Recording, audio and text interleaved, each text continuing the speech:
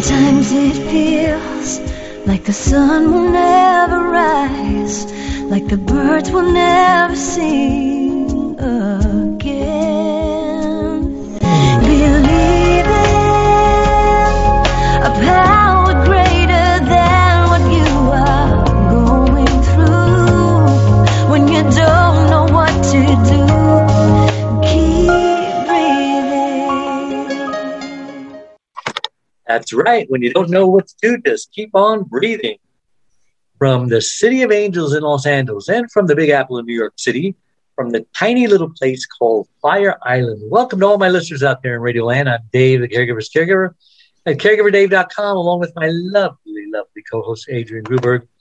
And she is at thecaregiverspace.org. And we're coming to you live and on demand 24/7 on numerous syndicated radio and podcast networks on 26 global audio and video platforms, including iHeartRadio, iTunes, YouTube, Spreaker, SoundCloud, Vimeo, Stitcher Radio, Blog Talk Radio, Castbox, Mixcloud, and the list goes on. In fact, we're proud to be voted the #1 caregiver podcast of the top 50 on Player FM, and #2 caregiver podcast on FeedSpot out of the top 60, and #2 also on caringvillage.com. And we have a especially exciting show planned for you today, don't we, Adrienne? Yes, we do. We met this girl. She's a girl in New York at the National Publicity Summit, and she has an interesting story.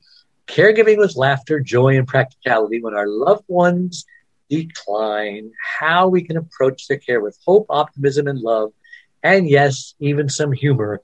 Ellen Rittberg was a caregiver to her mother for 6 years. She represented also senior citizens in guardianship and mental hygiene proceedings, and learn from what she saw and from the things he spoke to caregivers about, including many caregiver professionals. But before we get started, I want to thank my last week's guest, Susan Zimmerman. How do you find hope in difficult times? Licensed marriage therapist. And just a reminder, you can watch or listen to that interview and all our interviews, including this one, on our membership website, caregiverdave.com, and also on those other platforms that I mentioned earlier. Okay, enough of that. Welcome to the show, Ellen. And we are so excited to have you on.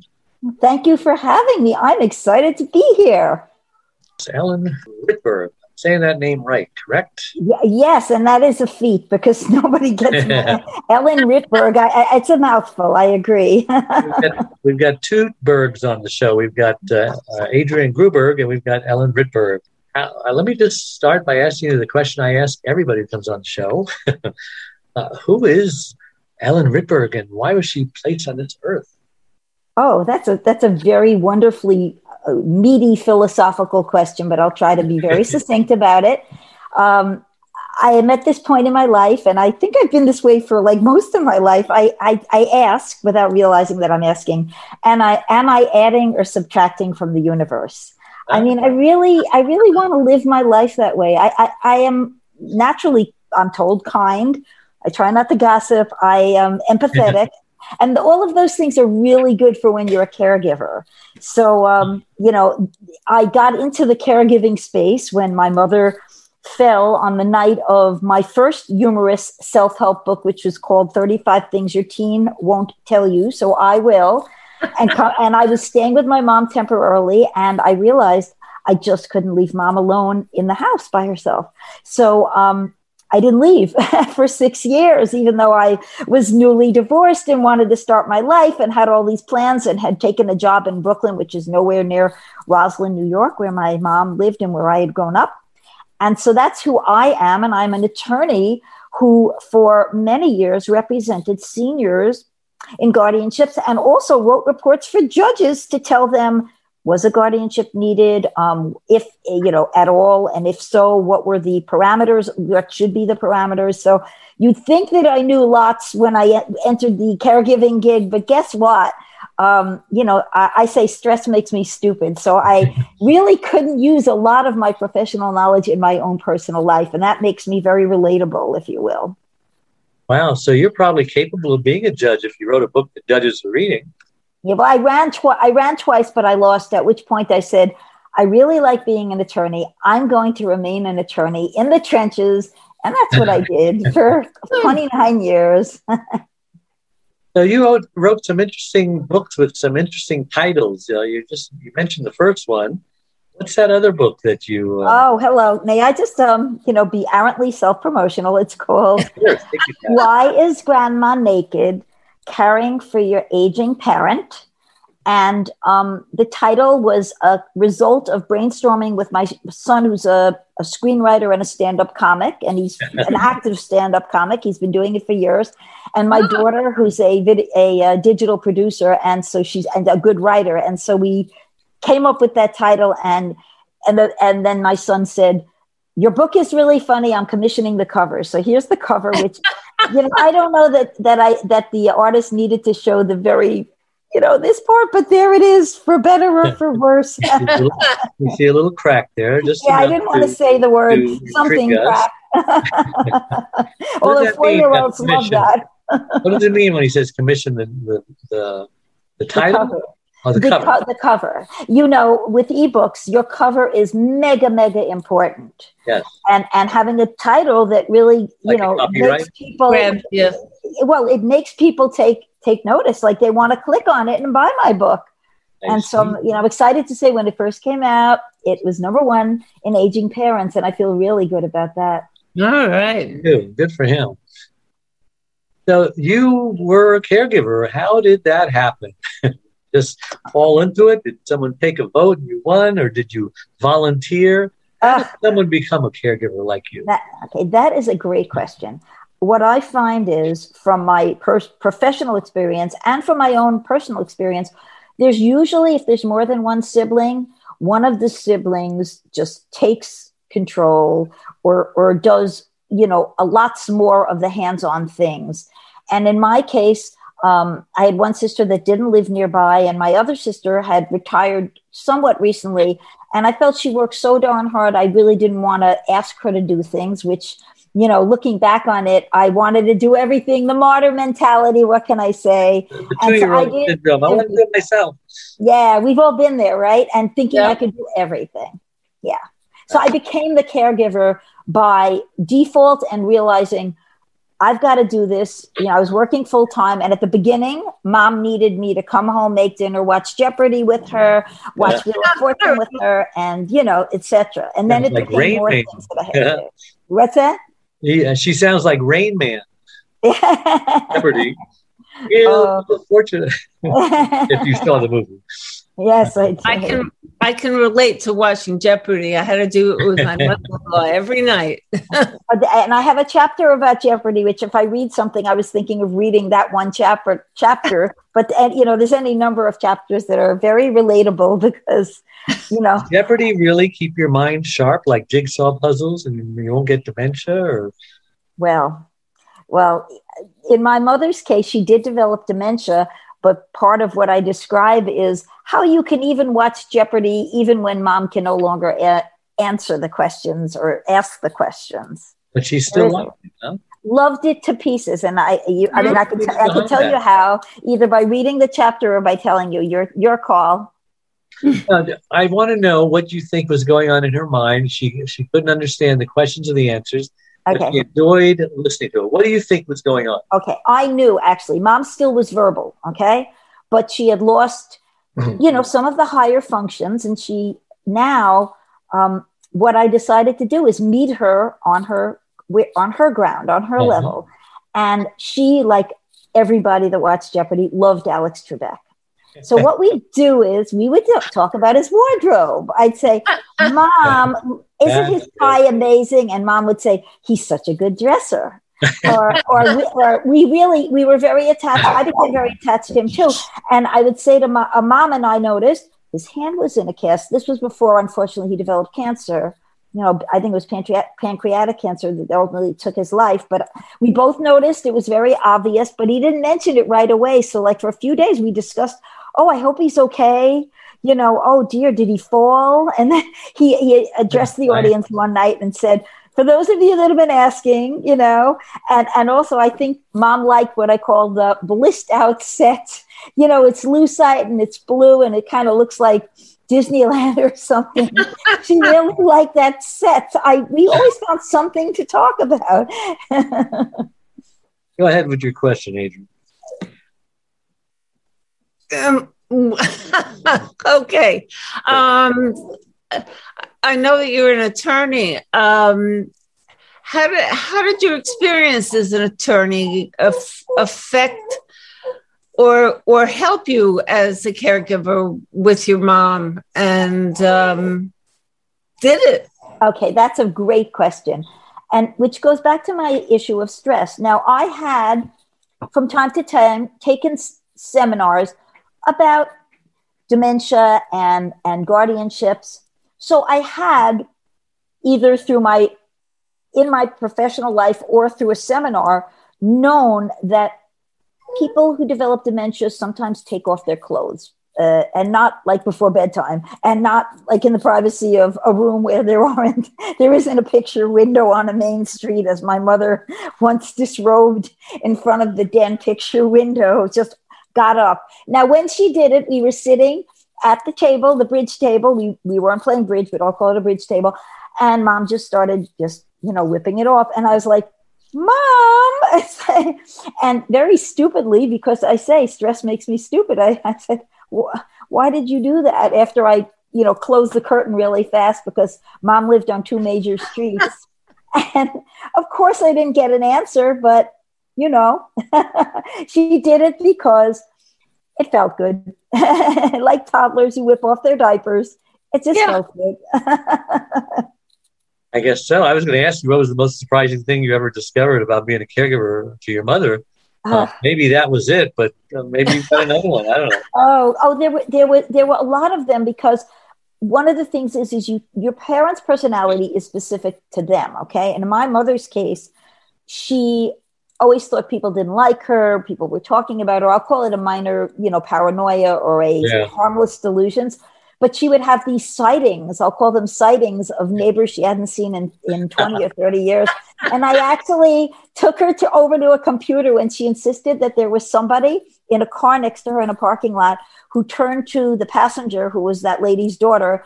And she insisted it was somebody she had carpooled with 40 years ago. And she insisted the woman said about my mother in the car next to her, she looks old. And my mother was beside herself that this woman who she carpooled with said this nasty comment to her. And I got so frustrated, and it's so silly. I said, Mom, let's go to the computer. We went to the computer. I Googled the lady's name. I knew in my mind she was either, she had either gone, as in gone off this earth, or gone to Florida, like a lot of people in New York. And there was Mrs. G's name, living in Florida. And at that point, I said, she's home for vacation. Why am I trying to convince my mother that Mrs. G wasn't the lady next to us that was saying a rude remark that had nothing to do with her? So there's lots of that. You say you were transformed by your caregiving experience. How so? Oh, that's really something I really like to talk about. I say we bring ourselves to the caregiving experience, and most of us do it with a wholehearted approach, which I did. But, it depends upon what your relationship is with your parent. Lucky for me, I had a relatively uncomplicated relationship with my mom. I did get along with her, right?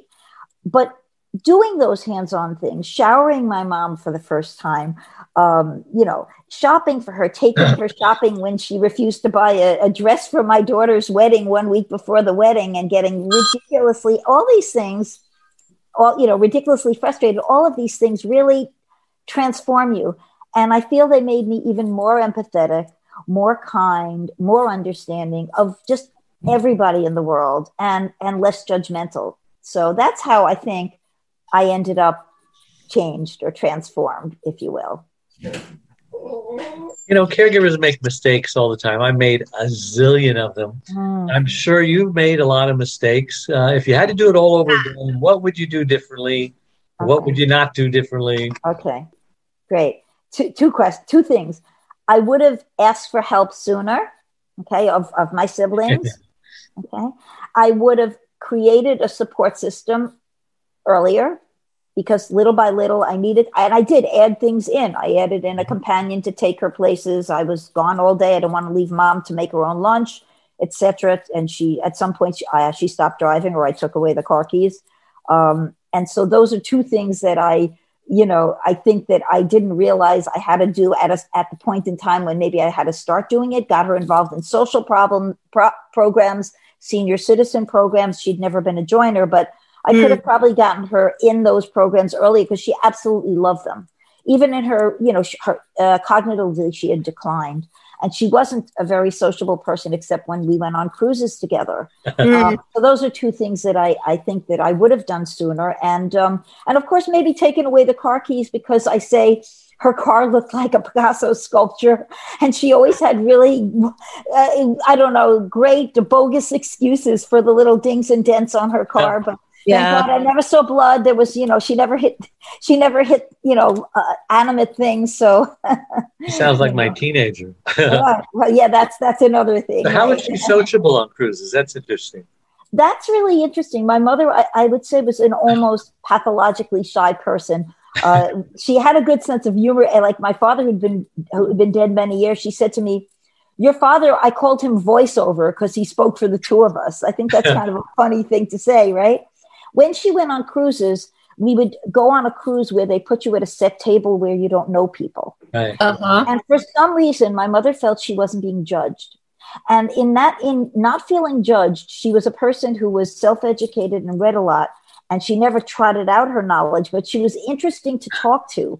So, I mean, we were at a table with somebody who was the sheriff of Nottingham, and and he wasn't in time travel. He wasn't in Robin Hood. He was an actual sheriff. And when we talked to my mother, he said to me, "Your mother is such an interesting person," because she read a lot of biographies. She liked history. So, she brought something to the table and got very confident and outgoing. So in answer to your question, figuring out what makes your parent tick, even as they change and their personality changes, right, is very helpful.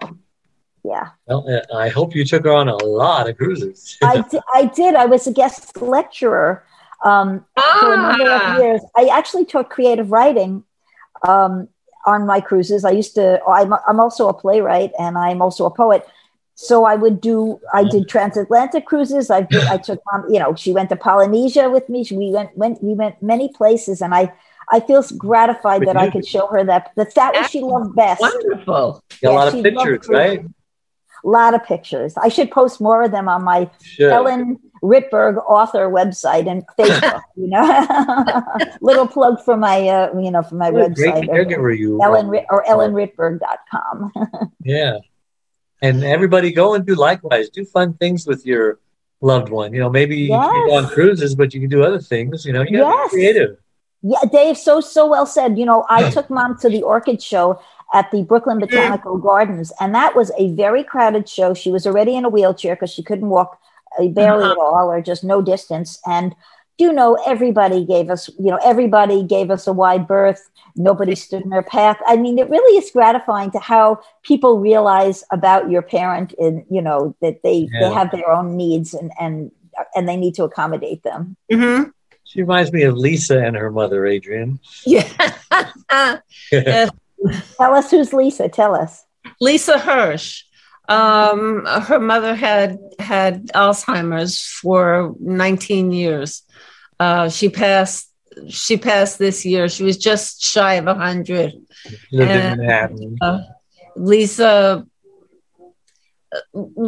just found her mother after her mother became ill. How wonderful. They developed a relationship. And that's her. Caregiving is a gift. We don't look at when we're in it, and I was like a human stress ball. Those little balls you squeeze, right? If you looked at me, I think I wasn't as lovely to look at as on a good day, on a day before caregiving. Let's put it that way. But we do benefit from it. And relationship-wise, I became very close to my mom. I learned all kinds of things about her. She opened up to me and told me things she told no one else. I felt, the Smothers Brothers, I was the favorite. I didn't feel I was the favorite, but you feel favored. Right. Mom always liked me best. Right. Mom always liked me best. Even if it wasn't true, embrace it, right? Embrace it while you're showering your mom and, getting a bit freaked out by the experience. And that's interesting. Showering your mother for the first time. I never had to do that. How do you think caregivers can become better caregivers? Is it a natural thing? That is such a good question. I have a philosophy. I think that every person on the planet pretty much needs to feel needed. Okay.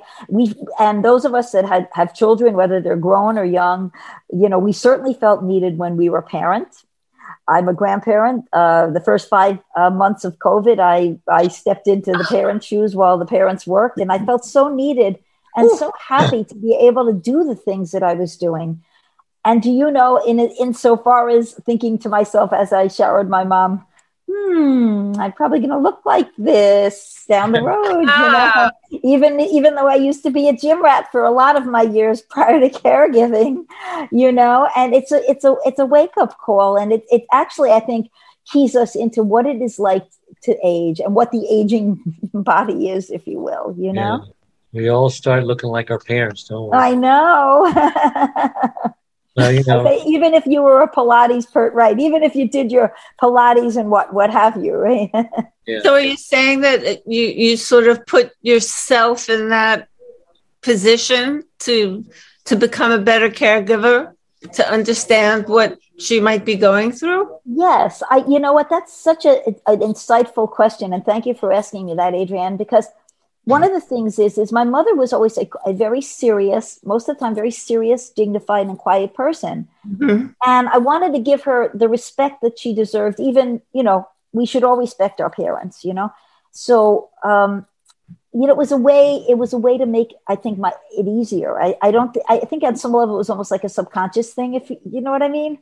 I think that was underlying how I approached my task. I approached it with an open heart, and I wasn't resentful. And I didn't feel, why am I doing this? I never felt that way. And, I became more philosophical about it afterwards. And when I started to write this book, but I also, I write humorous how-to books. I mean, I started out as a humorous essayist, and my second essay was published in the New York Times. I like to write funny because it helps people.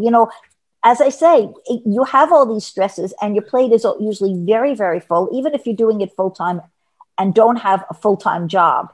It's a very intensive thing you're going through, and you need somebody to help you lighten the load. So I'm hoping Why Is Grandma Naked Caring for Your Aging Parent does that, right? I always talk about how support is so important, and just not neglecting your social activities. If you used to go out with a friend to the gym every Tuesday, keep doing it. And you need some kind of place where you can vent, but you shouldn't vent to those friends who you depend on social activities. You should keep them separate. The support should go to the support group, who are people who are probably caregivers like you. You vent with them, they vent with you. You get it both off of your chest and you feel better. And then, because if you do that to your friends, they're going to stop calling. They're going to start coming by. Nobody wants to be around Debbie Downer. Have you found that's true? I found that my older sister was a really good person to vent to and to bounce ideas off of. Thank God she was there, because she wasn't doing the hands-on stuff. And so she was always available. And, I don't know, I did it, all that often. I did it enough so that when I was really stressed out, she approached it with more of a logic and more of an objectivity, even though it's our mother, than I had, because I was too close to the situation. So, if you have a sibling that's doing, you could say less, and they're not involved in the day-to-day, hands-on stuff, call upon them, because, they're going to want to pitch in, include your siblings if you can, and if they want to be involved. Mm-hmm. Yeah. My younger sister built a ramp, and that was really wonderful. Her and her significant other. And that was so vital to helping mom get out of the house, Yeah. And siblings are different from friends, because friends, they don't have a clue what's going on. They don't have a clue what you're going through. Those are the ones that you need to shield and protect. The siblings, typically, if it's a parent, they're a part of it. So yeah, you're right. She was kind of a caregiver too. So you were two caregivers venting to each other, kind of.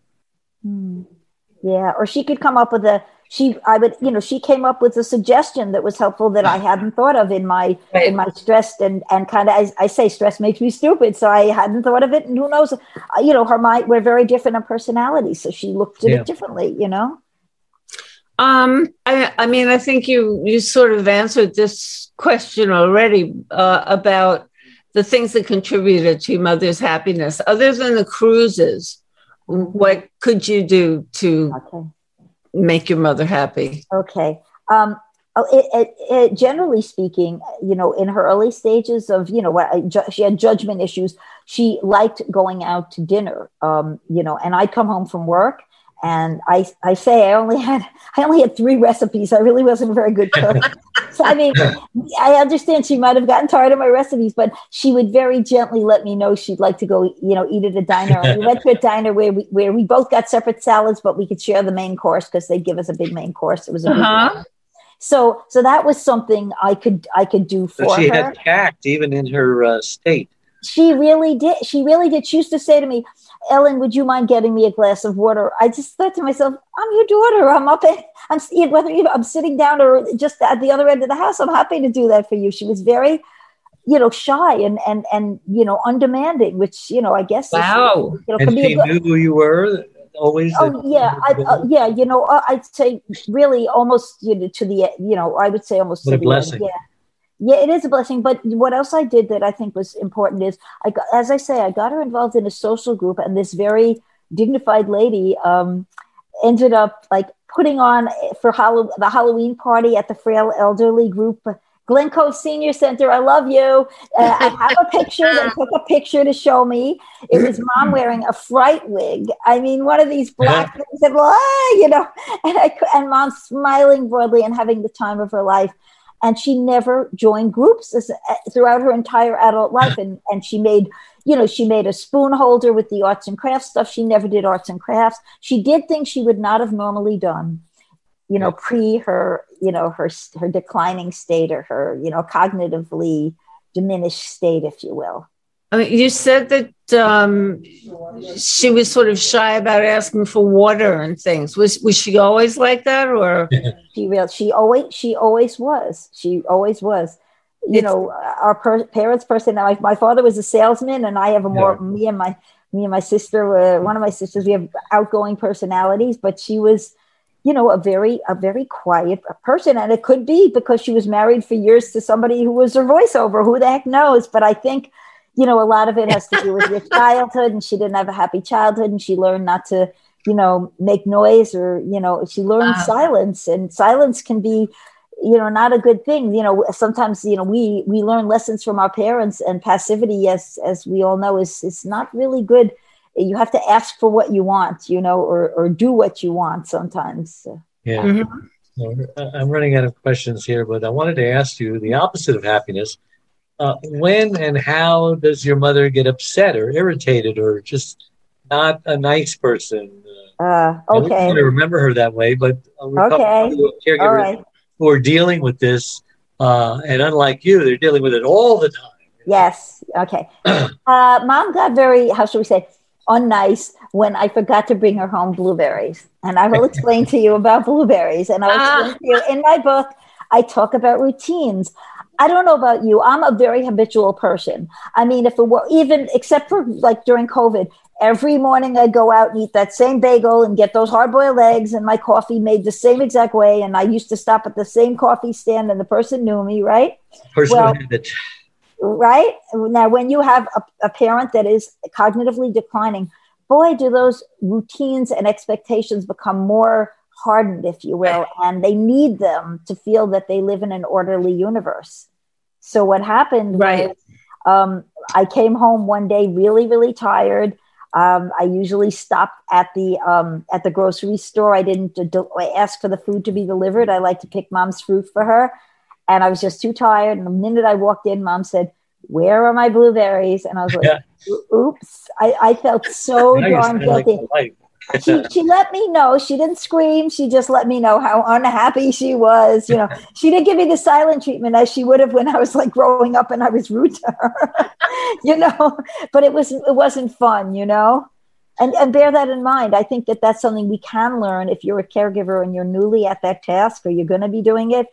Don't disturb routines at work and make them happy. Do not.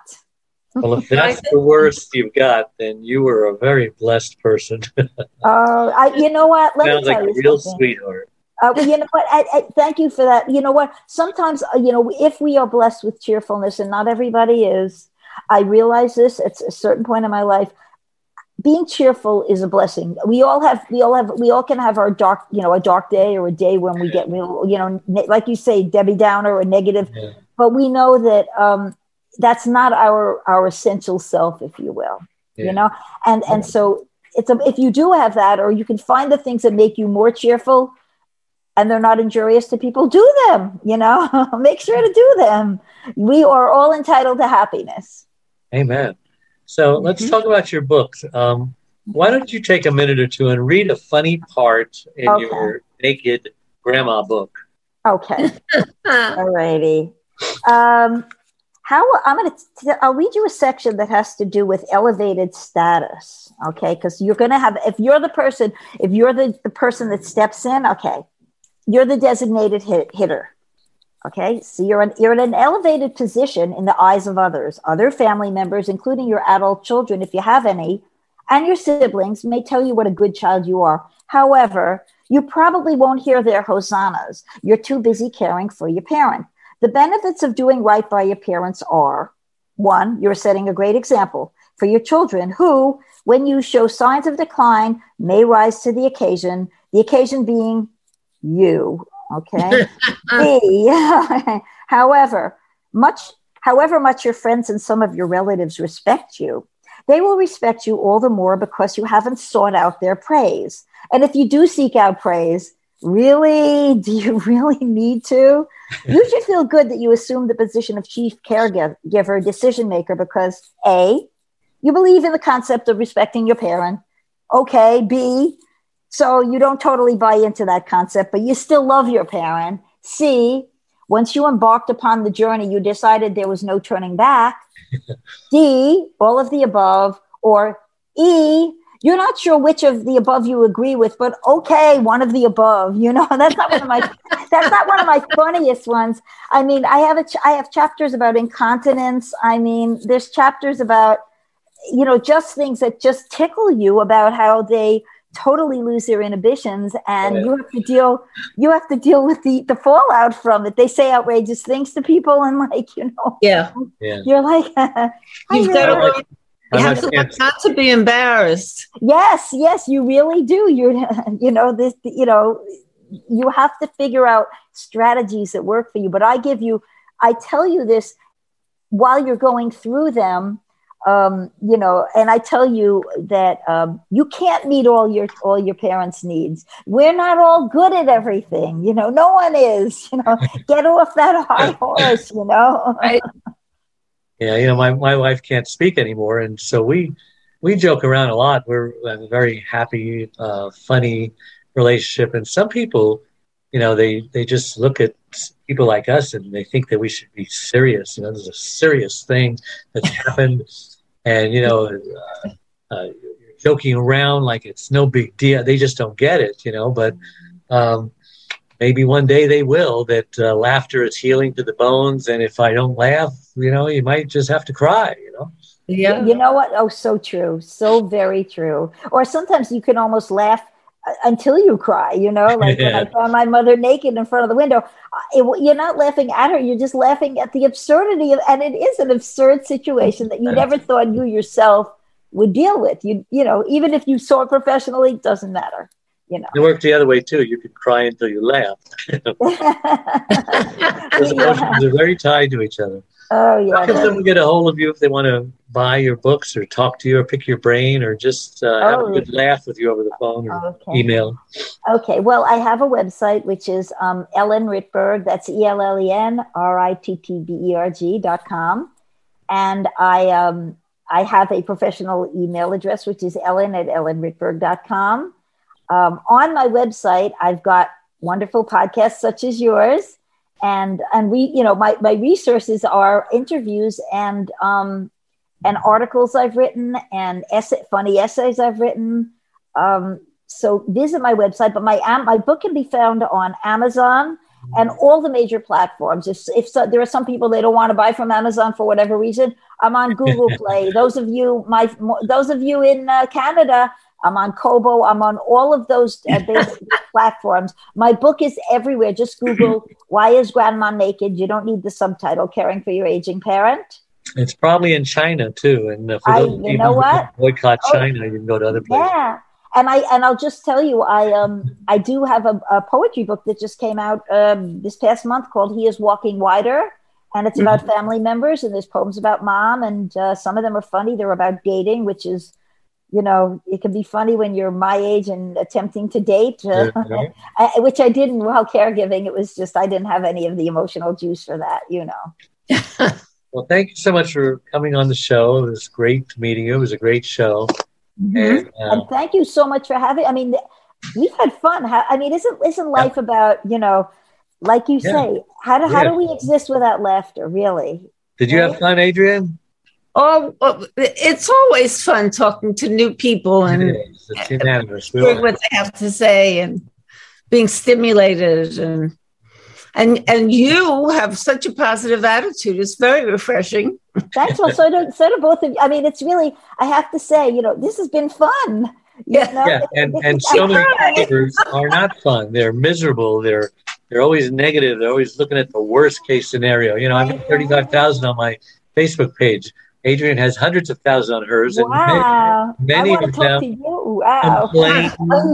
about everything, So you are a rare flower in a field of weeds. May I quote you? That's so sweet to say that, really. And we all need affirmations. We all need to hear good things, don't we, about ourselves and about the world and about, how we can, turn something that we think might be a burden or negative into something positive. Something positive. Life affirming. All right. Well, and everybody, thanks for tuning in. We'll see you next time, same place.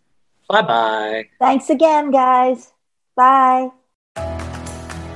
Dave Nassani, the Caregiver's Caregiver, has just released his 6th book entitled It's My Life Too, Thrive to Stay Alive as a Caregiver. It was specifically written for caregivers who know they should be putting their needs first, but just don't know how. Dave is the sole caregiver to his wife, Charlene, since 1996. He knows firsthand what caregivers are going through because he is one. He now speaks all across the country, offering caregivers his amazing caregiver support package. Even the airlines tell us that in the event of an emergency, to put your oxygen mask on first before you help your child with their mask. They know that those who don't heed their advice often black out, thus becoming unable to help either themselves or their child. And caregivers are exactly the same way. It's My Life Too. Thrive and Stay Alive as a Caregiver will help caregivers who are neglecting their sleep, diet, and social life and learn to put their needs first. Pick up your copy today or buy one for your special caregiver.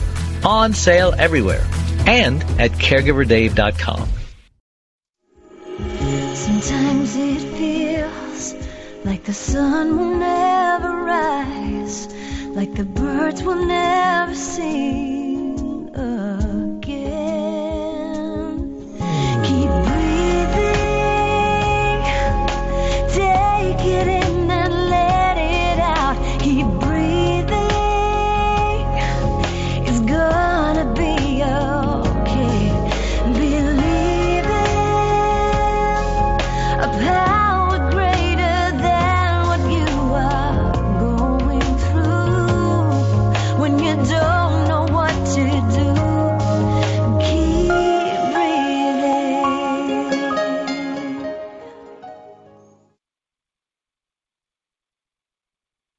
Judy was boring. Hello. Then Judy discovered ChumbaCasino.com. It's my little escape. Now Judy's the life of the party. Oh, baby, mama's bringing home the bacon. Whoa, take it easy, Judy. The Chumba life is for everybody. So go to ChumbaCasino.com and play over 100 casino-style games. Join today and play for free for your chance to redeem some serious prizes. ChumbaCasino.com.